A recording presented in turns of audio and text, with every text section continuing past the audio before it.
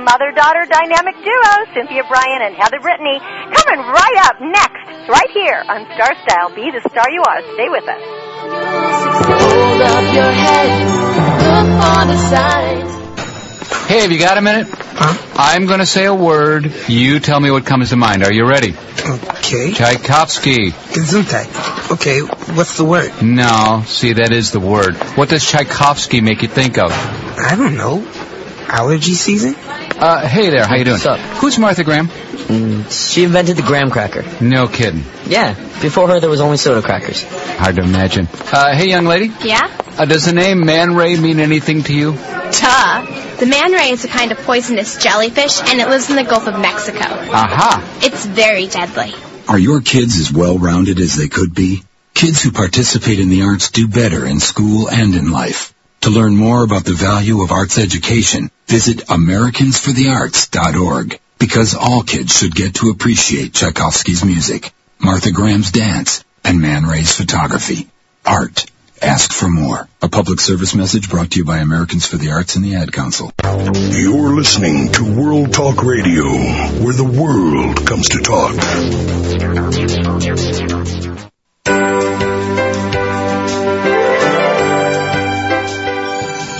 Well, hello, party partners, and welcome to radio's finest hour of positive power, Star Style. Be the star you are. My name is Cynthia Brian. And I'm Heather Brittany. And we are the mother-daughter dynamic duo known as the Stella Donna Goddess Gals.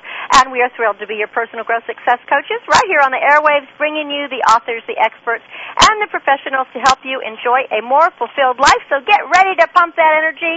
Love, learn, laugh, listen, and live your dreams through great books and positive media. In our Tea for Two segment today, Heather and I will be talking about the college days and preparation for the real world. And how would you deal with the fatal illness of a sibling growing up? With Heather Summerhayes Cario, when her book, 65 Roses, comes in segment 2, and Senator Robert Kennedy's daughter, Kathleen Kennedy Townsend, in segment 3 is our guest, as she talks about how today's churches are mixing God with politics and losing their way. All on Star Style, Be the Star You Are, today, right here in this hour. Well, our purpose in providing you this radio show is to communicate to you that you already possess everything you need to be the producer, the writer, director, and star of your own life. We have some rules. Heather, do you remember our Most, I know it's been a long time, but how can you ever forget? We want you to smile, have fun, and be willing to take that chance to be wild and crazy. Yeah, good going. And our motto is, to be a leader, you must be a reader. So we want you to grab a cup of tea, because this is our Tea for Two segment. Sit back and just enjoy the show. The miracle moment for today is brought to you by the Carmody Collection, handmade handbags and purses for every occasion for the young, hip woman. Visit CarmonyCollection.com. That's Carmony with the K, collection with the K.com, or call 619-286-1099. And this is by Earl Nightingale, and that's where I started my radio career, actually, with Personal Achievement Radio and the Nightingale Conant division. And this is a great attitude, does much more than turn on the lights in our world. It seems to magically connect us to all sorts of serendipitous opportunities that were somehow absent before we changed. Isn't that a great fantastic one? It is, and I think that's why I love being a part of Nightingale Conant. That's why I got into radio in the first place, was because I liked turning on that light, and I liked change, and I did feel that it was so magical to get to learn from so many incredible authors and experts and guests that grace the airwaves. Well, every week, Be the Star You Are showcases incredible authors and experts, as I was just saying, and they enhance and they inspire your life. Be the Star You Are is a 501c3 charity dedicated to empowering families, youth at risk, and women through improved literacy and positive message programming, such as this radio show and some television shows that we do. Please keep us broadcasting. We feel it's important. Go to BeTheStarYouAre.org. Make a donation. We have no political or religious agenda, and we are not funded by anybody but you. So contributions are always appreciated. So www.BeTheStarYouAre.org. And before we get into our T for Two segment, do go to the website because ABC and Good Morning America just did a salute to Be the Star. And it is a great TV segment. I think it's about 15 minutes long, and it shows all the volunteers and the different services. It showcased our radio show with Heather and I. It also, our book review team, and it showed all the youth volunteers that are doing great work, as well as our psychologists and other people. So congratulations to the volunteers who've been working diligently for no pay, just for the gratification of making a difference in people's lives. And we've been doing this since 1999, so this is a very cool thing. Well, Heather, I am so glad that you are back on the air. As everyone knows, all our listeners know, you had to take a little bit of a hiatus because you really were up to your ears with your classes at San Diego State University, and you just really couldn't be doing the show at the moment. Exactly, and I was working at another radio station doing an internship, which is one of the things we're going to get into today, about what's so important, once you're because I'm in my final, I have one more semester left until I graduate. It's kind of that big production now of, okay, I've taken all the right classes, but now do I have that resume? Am I ready to make that real-world transition to the right classes, the right moves? And one thing that's so big is education is really the fault line between the people, the haves and have-nots in our society. And today's good jobs require skills and training beyond just high school education. That used to just be the bare minimum, and now that's just be a laughing thing. And one thing they even say is that in an average lifetime, this is just in any old job, people that with a college education with at least a BA make at least $600,000 more in their lifetime than someone that didn't aspire to a college education. I think that's worth saying. I mean, we always say how expensive an education is, but the reality is it's so much more expensive to be ignorant. So in your lifetime, an average education will garner you over $600,000 more in income. That's nothing to sneeze about. Exactly. And that's the big thing is, so I have one more semester left. Well, technically I'm taking the summer school thing, but now some people are thinking, okay, I'm going into my senior year, I'm going to live up this summer. But really it's time to think about, okay, this is the last chance you really have to make, to figure out, to get that resume ready, to get that job. So there's so many things. You want to take advantage of this summer break coming up and make sure you have the real life experiences.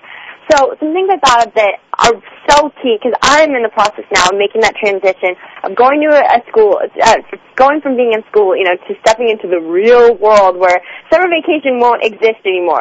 Weekends are to finish up all the other jobs.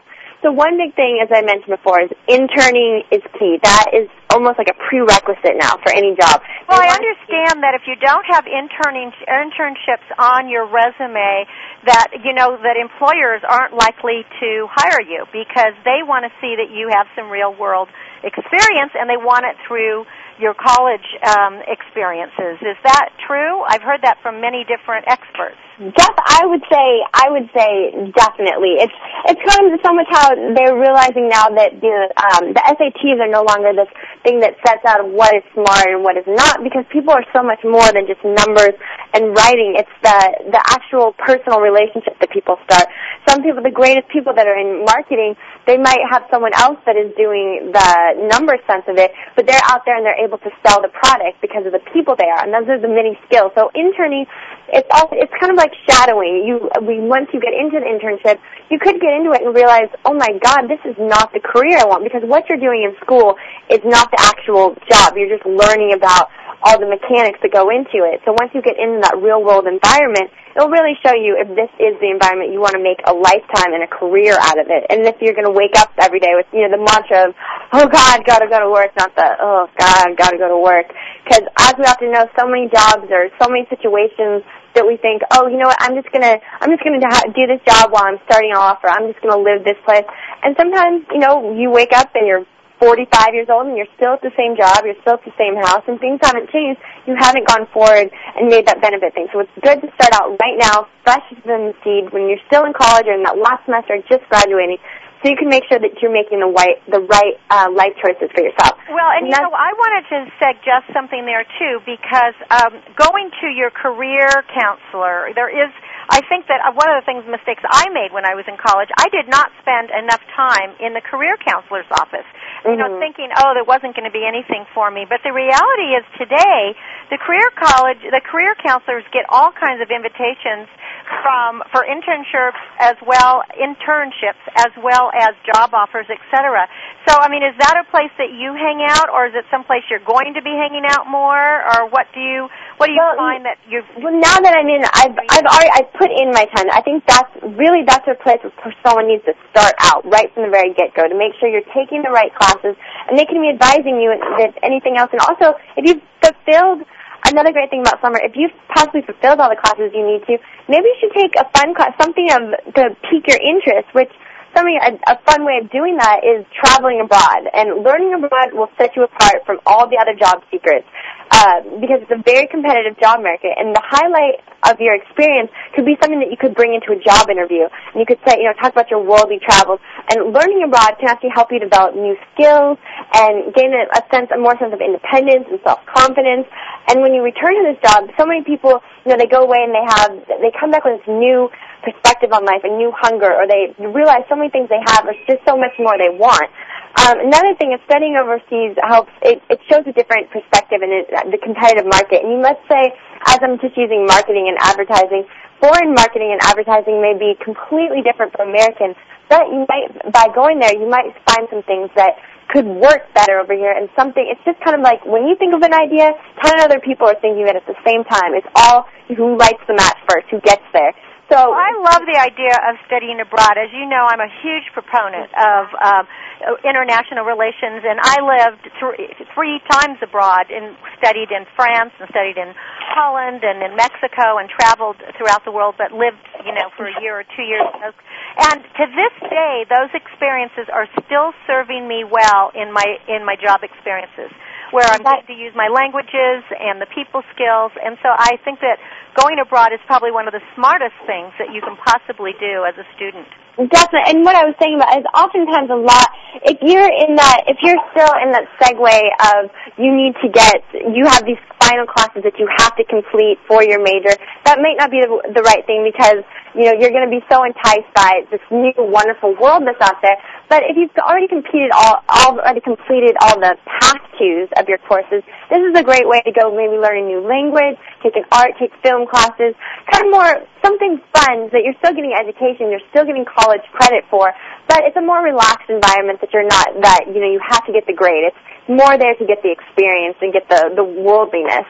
Another that I noticed, Heather, before you go on with studying abroad these days, which is different from when I was in college, you can go abroad for as short a time as a couple of weeks or a month. Or, like I just got back from speaking on a Scholarship at Sea program. You can do a Scholarship at Sea and just do a month of being abroad. So, whereas I had they offer winter break and summer break, or just, 2-3 week kind of little things, and also that can be really great.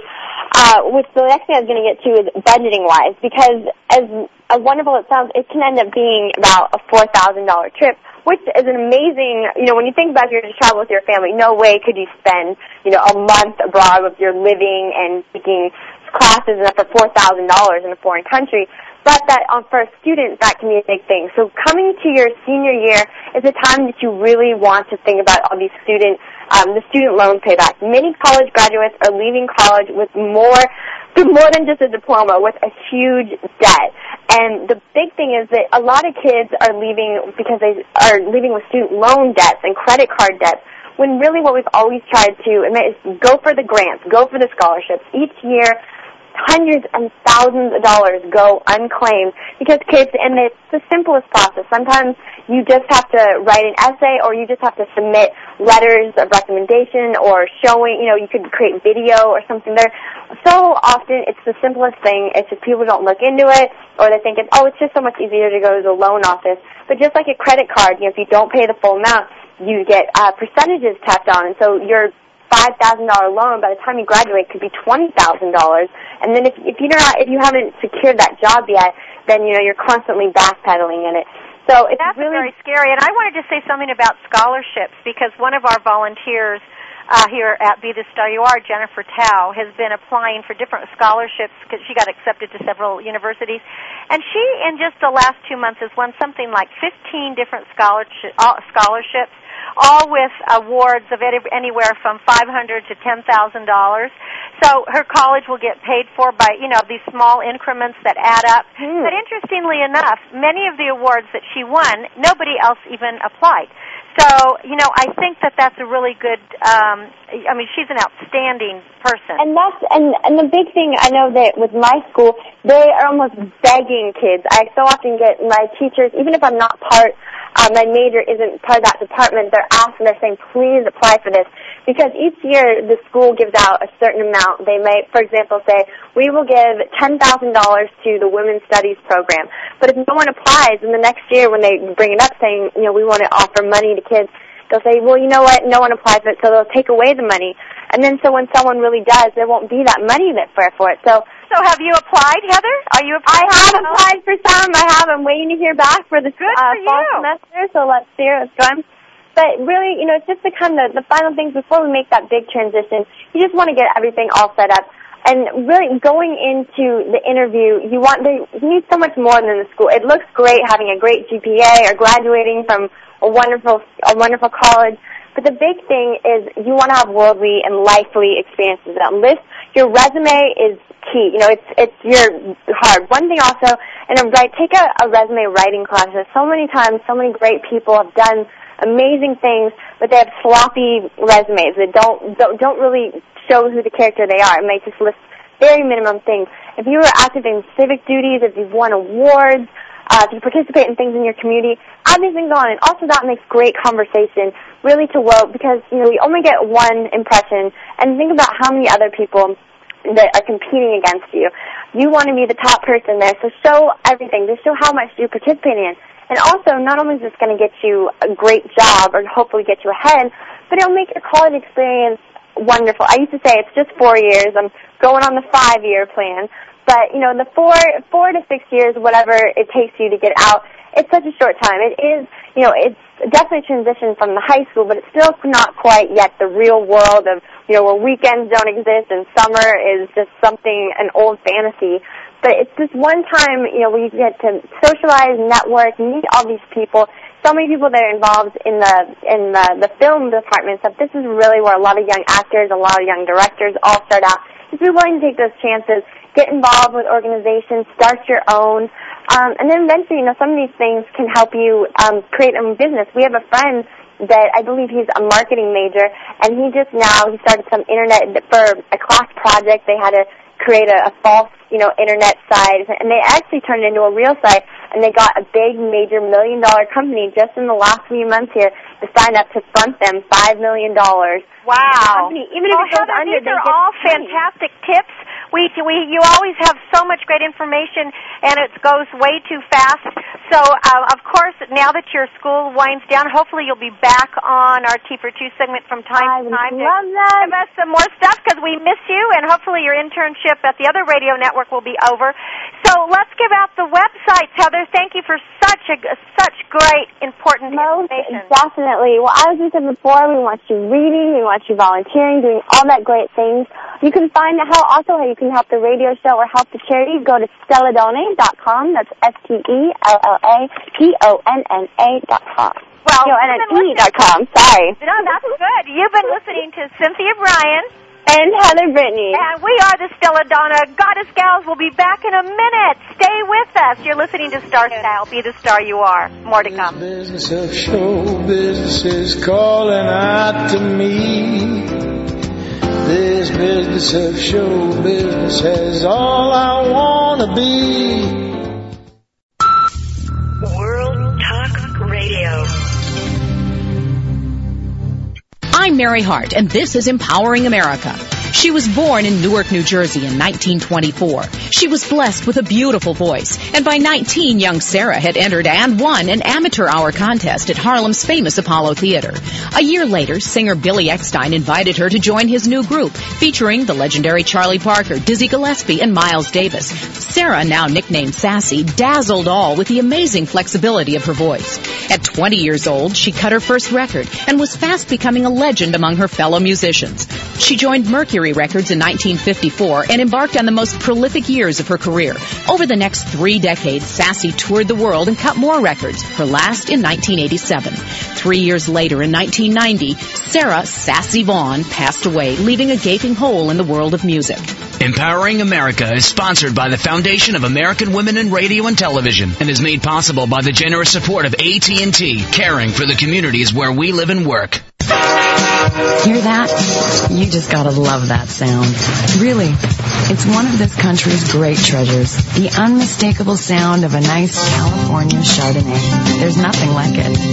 Well, except of course for the sound of nails pounding lumber, building new homes across America, or steak sizzling on the grill. In fact, 40% of American products are shipped by freight railroads, from computers to produce. We even carry trucks. Really, chances are the things you'll use tomorrow are taking the train today. 70% of new American cars, 40% of the grain harvest. More Americans depend on us than ever. Freight railroads contribute more than $31 billion a year to the U.S. economy. And since one freight train carries a load of up to 500 trucks, that means less fuel, less traffic. A better environment, a better tomorrow. Tomorrow, arriving by train. Sponsored by North America's Freight Railroads. Listen. The world is talking. World Talk Radio.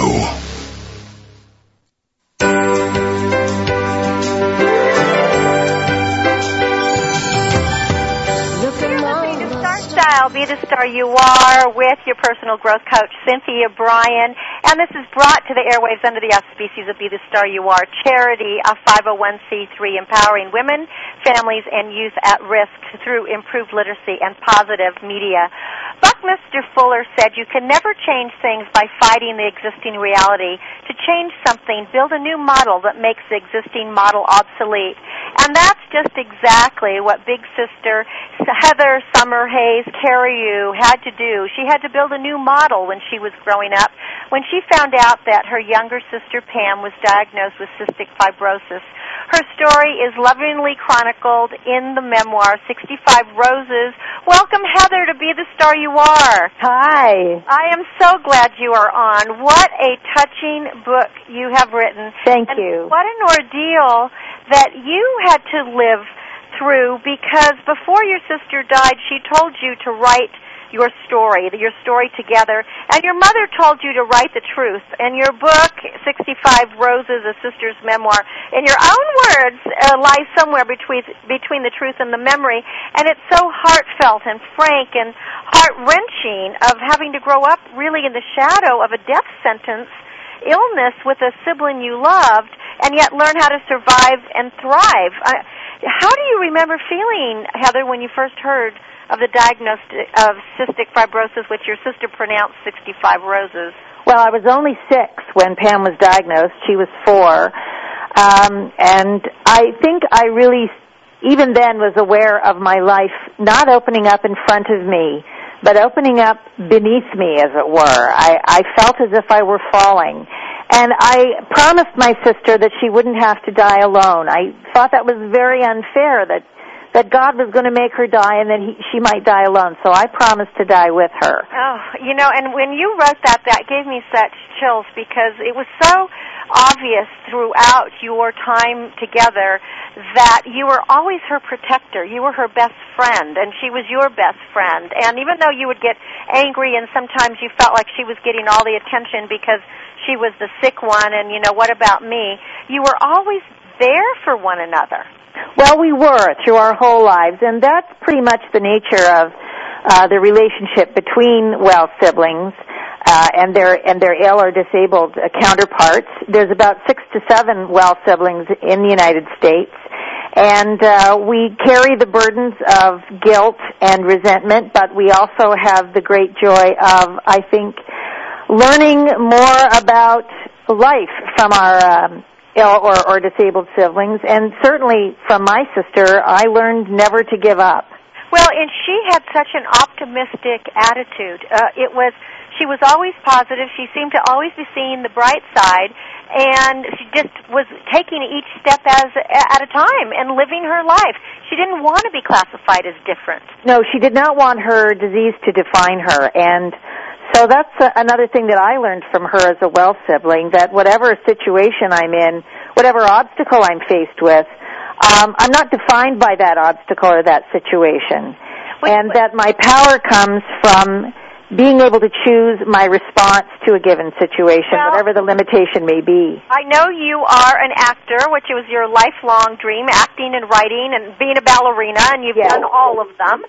But, you know, what you just said is so true for acting, isn't it? All acting is reacting. Yes. So it's not how we act, it's how we respond. It's not the situations that happen, it's what we do with them. Well, I think it's our own choices, really, that limit us sometimes in situations. I mean, we cannot always control our circumstances, but we certainly can control how we react to them. We can choose to be bitter or forgiving. We can choose to be loving or hateful. Yeah, I always say we can be bitter or better, and I rather choose better. Absolutely. And that's exactly what you did. Although, whenever there is something like this in a family or a death of a child in a family, it changes the family dynamics. And as I was reading your book, 65 Roses, a sister's memoir, you know, I looked into my own family, and my brother was killed on a tractor accident on our farm when he was just 16.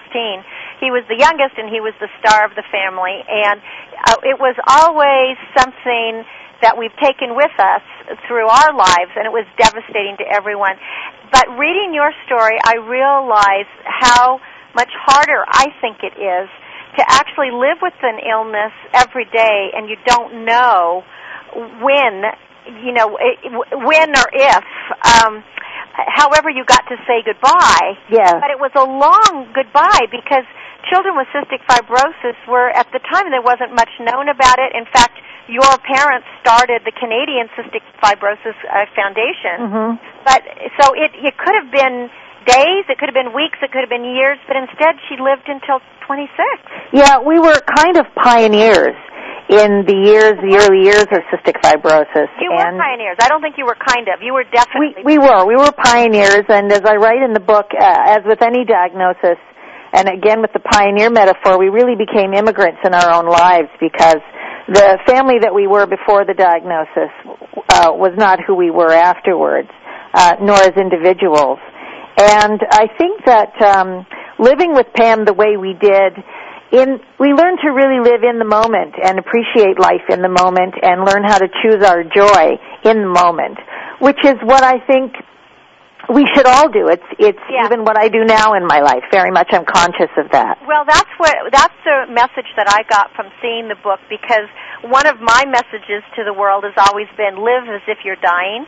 And if we all lived as if we were dying, we would make different choices. I couldn't agree more. And so this is what your book is all about, is that every minute was about dying, so you had to grasp life to the fullest and live it. And, you know, I cried during the part when you started getting, your family started getting some publicity for the Foundation for Cystic Fibrosis, and when your mother won the Mother of the Year award. But instead of talking about all the kids, it only talked about Pam and her illness and the pain that you must have felt as a child of like, well, aren't I your daughter too? Aren't I one of the kids?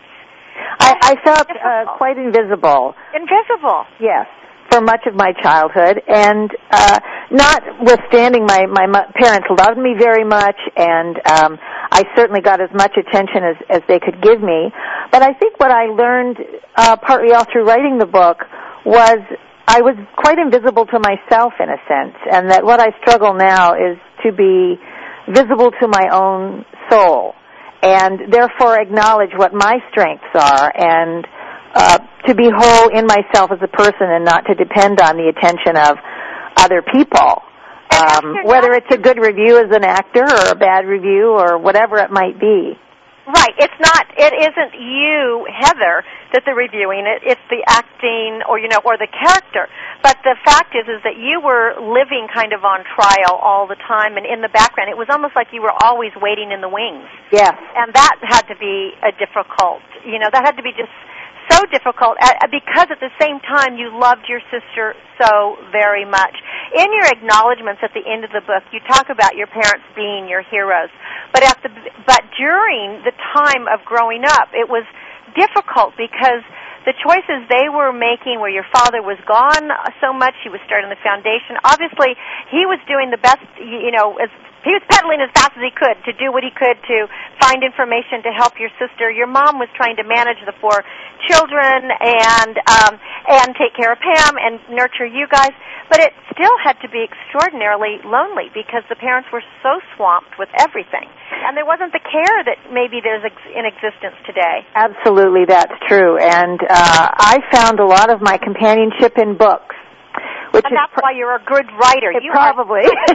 Your words flow off the page. I just want to tell the listening audiences, pick up this book, 65 Roses, A Sister's Memoir, because just the quality of her sentences and the way that you are able to express yourself, it is so beautifully written, Heather. I just commend you on that. Thank you so much. Especially for such a painful experience to write about. You write in such a vulnerable, straightforward, truthful way, the truth for you. Yes. And it's so obvious that you are telling Pam's story and honoring her. And you felt her, you said. You felt her while you were writing? Very much so. And as I've been out promoting the book and speaking to people now about what I call the 4 pillars of Pam's legacy to me, I feel her very much with me and around me all the time. And my life right now is just a joy and a gift. And it feels to me like her gift to me because she had asked me to write the book and kind of intimated to me that this was the life I was meant to lead. So I feel like it's a gift from her. Yeah, it's interesting, isn't it? Sometimes we don't know why we're given these terrible obstacles or challenges in our lives, but when we get a little distance from them, we can see the gift in it. Absolutely. And so her life was not lived for naught. Her life has inspired so many other people. And what of cystic fibrosis today? I know that you're involved in the foundation. The foreword was written by Celine Dion, who is a big supporter of your foundation. What is going on in the works to help children who are diagnosed with it today, and is the longevity better? Tell me a little bit about that. Well, there's tremendous breakthroughs in research going on as we speak, and I just found out that the adult population now is 50% of the entire population of people with cystic fibrosis, and that's an extraordinary thing because almost 50 years ago, most children were diagnosed in infancy or at autopsy and had a very, very poor prognosis. Now the fact that of all the population, we have 50% adults is incredible. The average life expectancy is now 37. I have a brother with CF who's 45. And right, and he's rafting rivers. That's right. He's a whitewater rafting instructor. Yes, and so he's very fit, and you wouldn't know that he suffers from this. You might think that there was something. You could hear him cough. You could see how thin he is, but other than that, you might just think he had a bad cold. You wouldn't really know that he had CF unless he told you. So there's just been tremendous advances in treating CF, but we're still fighting for the cure. And I would commend your family's work because for founding this foundation to find the cure for cystic fibrosis. And your dad worked to get it. Where is it around the United States and Canada now? Is it like in all the provinces? I mean, in Canada there are 50 cystic fibrosis chapters funding 38 clinics. Wow. I'm not sure what the numbers are in the U.S., but I know they're larger than that. I was on the board for many years of the New York City chapter of the Cystic Fibrosis Foundation. And the beautiful thing is that all the research clinics all over the world, Canada, the United States, the United Kingdom, they all cooperate and work together and share information to move the research forward. Well, when you first found out about Pam's illness, you write in the book that when you kissed her, she tasted salty. Yeah.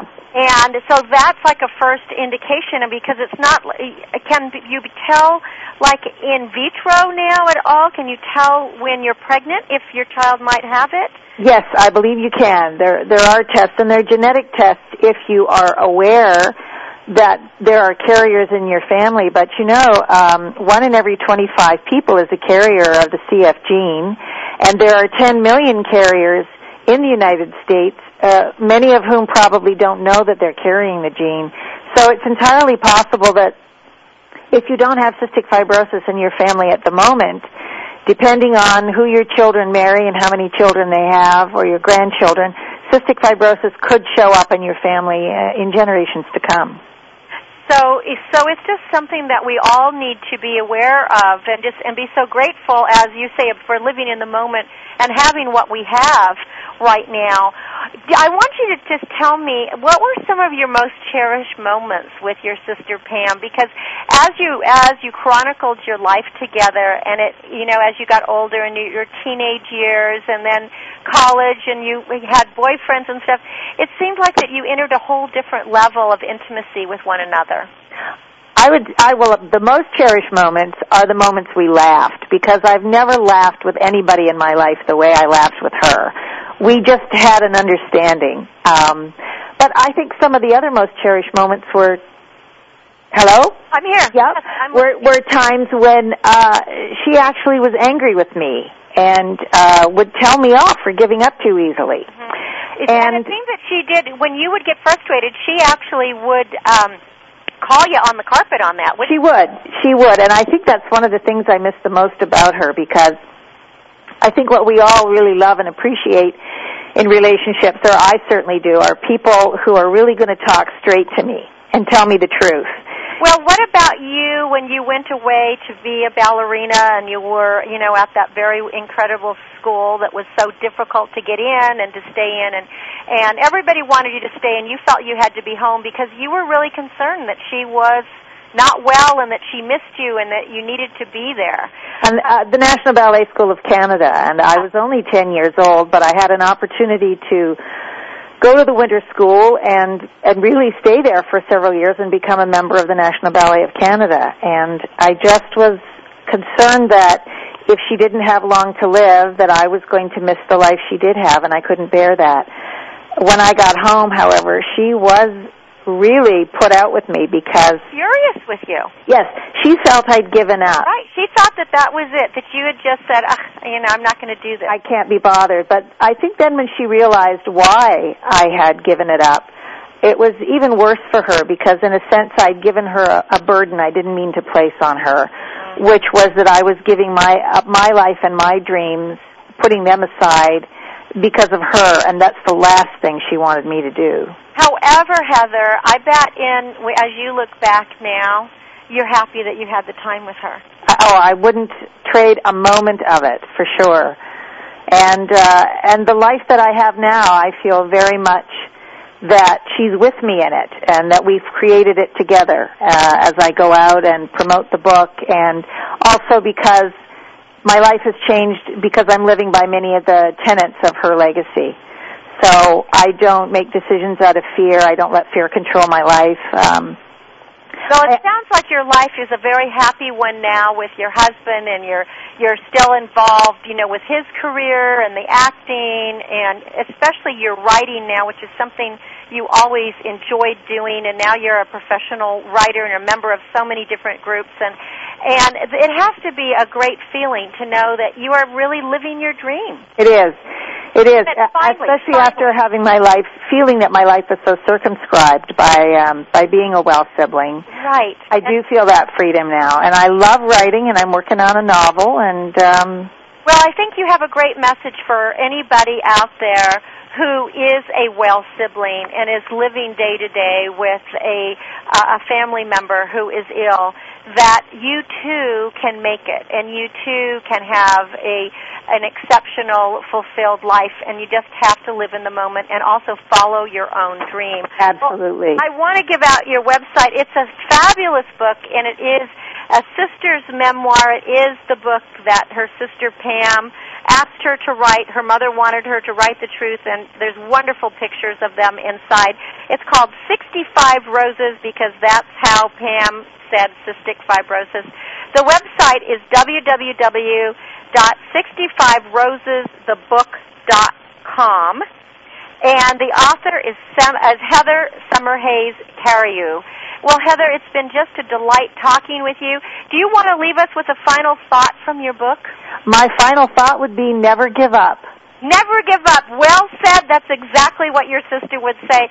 Thank you, Heather, for being on Star Style, Be the Star You Are, and keep being that incredible woman you were born to be, because Pam is with you, and you are not just surviving, but you are thriving. Thank you so much. You're listening to Cynthia Brian on Star Style, Be the Star You Are. Back in a moment with Kathleen Kennedy Townsend.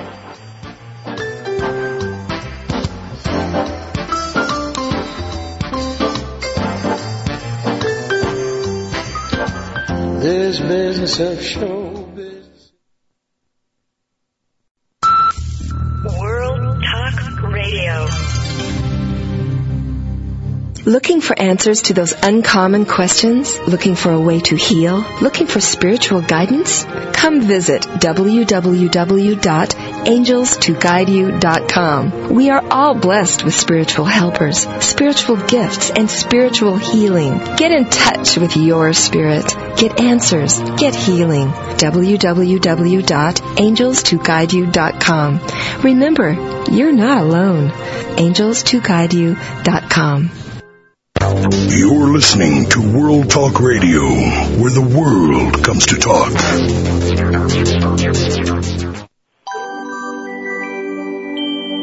Well, every week, Be the Star You Are does showcase exceptional authors and experts who help us excel in life. Be the Star You Are is a 501c3 charity dedicated to empowering women, families, and youth at risk through improved literacy and positive media programming, just like this radio show.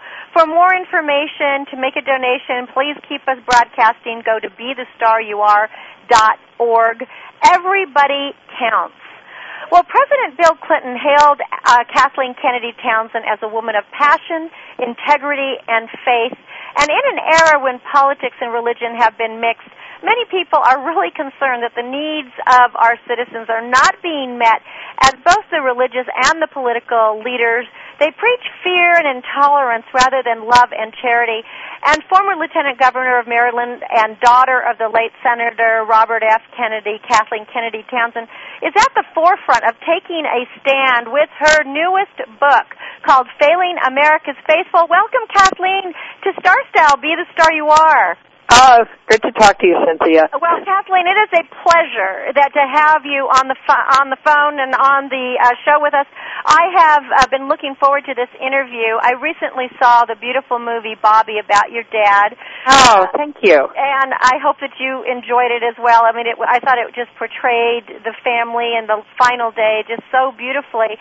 But what really struck me was seeing the clips from his speeches, because you speak about it in your book, how, you know, he was your hero as well as your uncle, John F. Kennedy, President John F. Kennedy, because he was so passionate about getting out there and helping the poor, about providing services for the needy. And what we're seeing today in politics and religion are just that, just the title of your book, Failing America's Faithful, that the churches are mixing God with politics, and both are losing their way because everyone's so judgmental, and they're dividing the communities with their condemnation rather than uniting them. Oh, you have got it spot on, Cynthia. You are so right. Thank you. It is sad. I talk in my book about the faith that I grew up in, which was an open faith, which asked us to understand and love our neighbor. And today it sounds from the churches, I mean, the ones you hear about, obviously there are wonderful churches all over our country, but the ones that are getting to the press are those that are condemn others, who say we're better than others. You heard James Dobson actually say the other day about a Republican presidential candidate, I don't know if he's Christian enough. This is ugly, divisive language, and I wrote this book because I wanted to say, wait a minute, you can't hijack religion. It is wrong to do so, and let's reclaim this wonderful tradition of that we once had. I agree with you. You know, there's a great quote by H. Jackson Brown that says, in the confrontation between the stream and the rock, the stream always wins because it's not through strength but by perseverance. And I think someone like you, that it has that perseverance and the determination to stay the course and to say, look, we have to unite.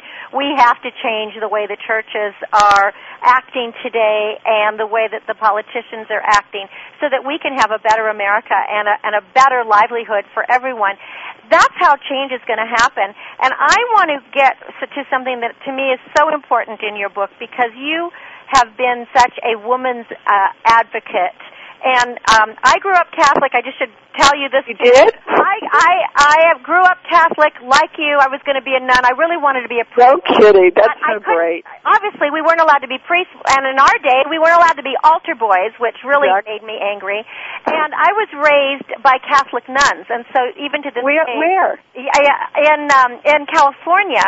And they were Holy Faith nuns from Glasnevin, Dublin 9. And I actually traveled California as the only Italian, I'm 100% Italian-Irish dancer. Oh, my gosh. So what I was a great story. What I was going to say is I recently was asked to lecture in Ireland, and I was back there for the first time in 20 years, and I also spoke at a 40th Jubilee for a very dear friend, a priest friend of mine. And I cannot believe the change in the church from when I was there, you know, as an early adult to where I am now. 20 years ago, the churches were filled. Everybody took the church's word as doctrine. Today, they're empty, and I was like the youngest person in the church. Right. And it makes me really sad because women have a voice. We need to be heard.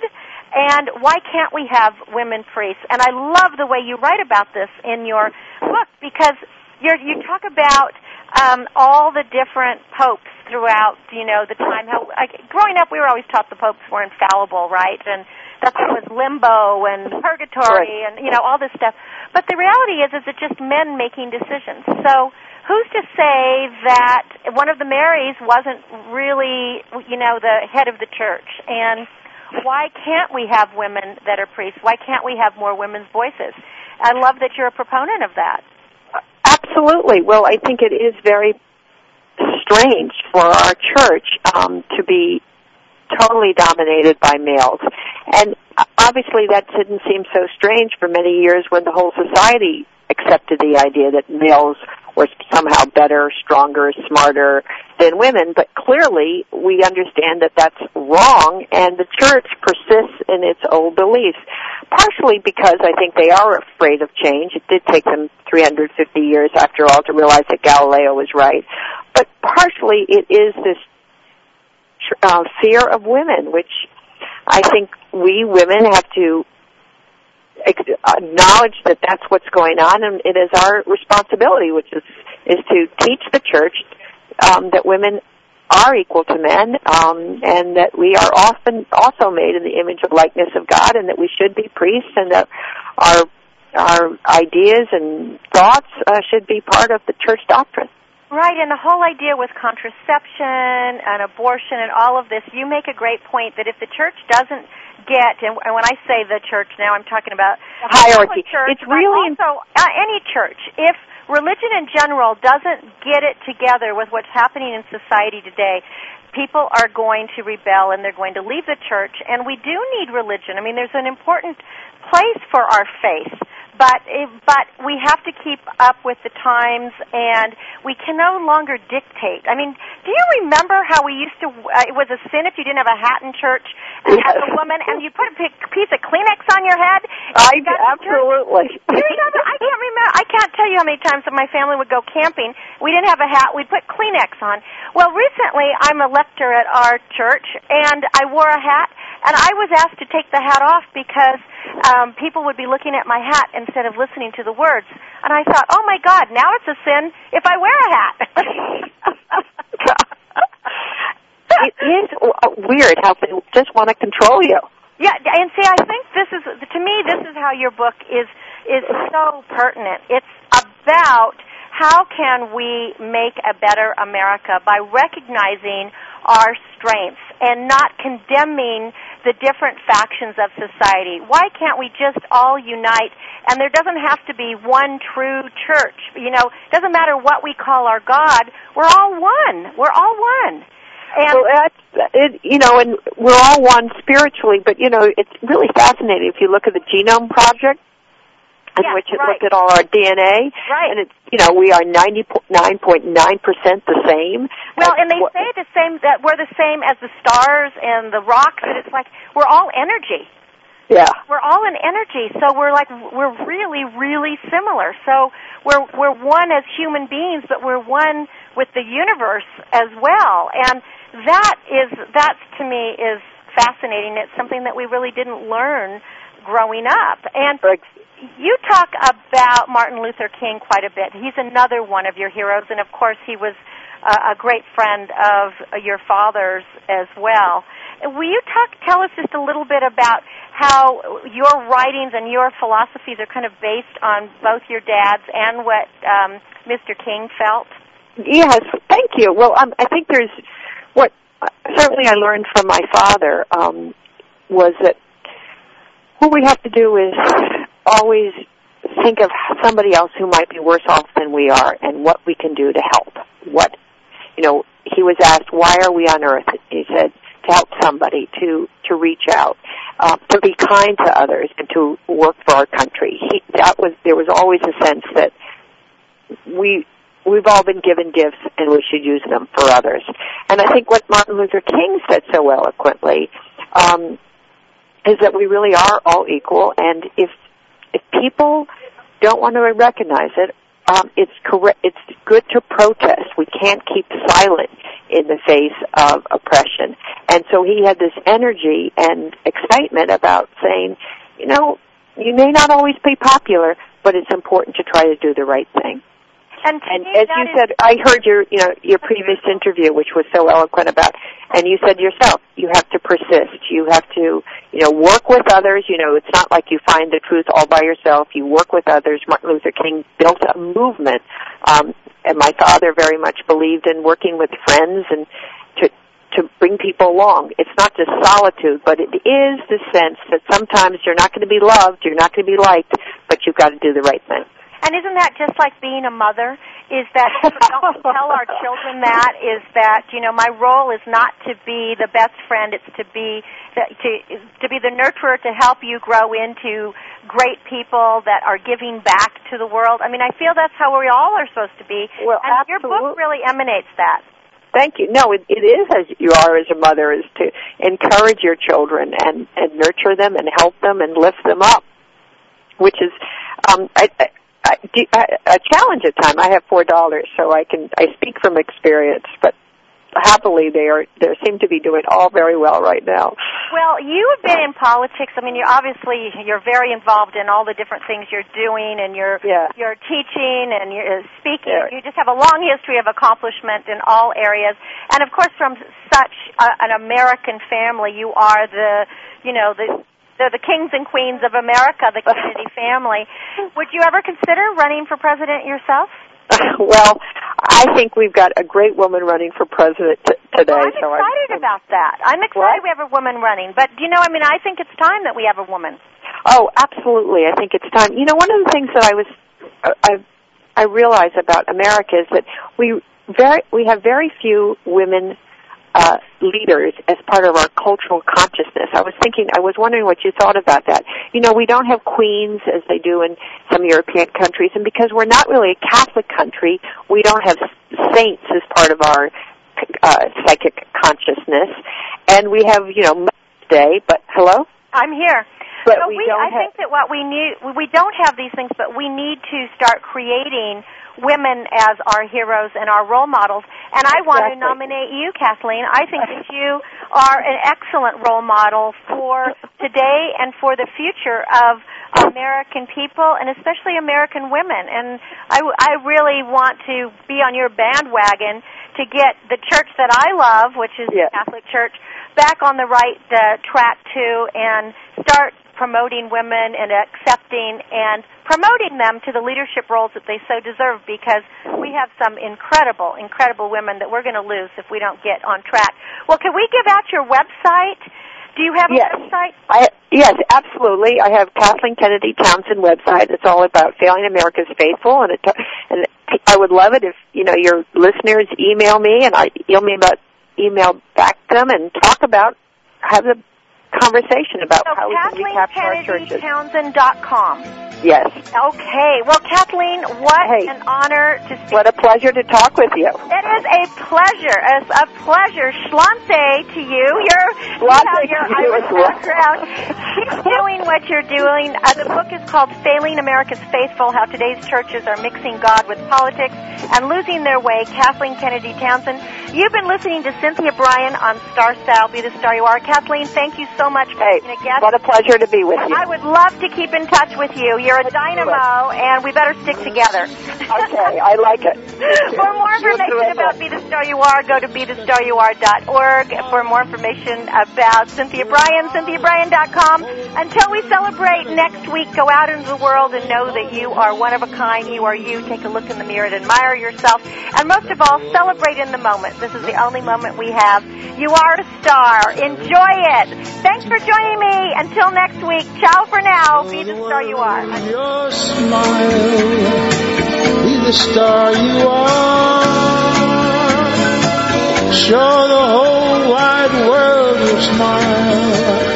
Be the lucky star you are.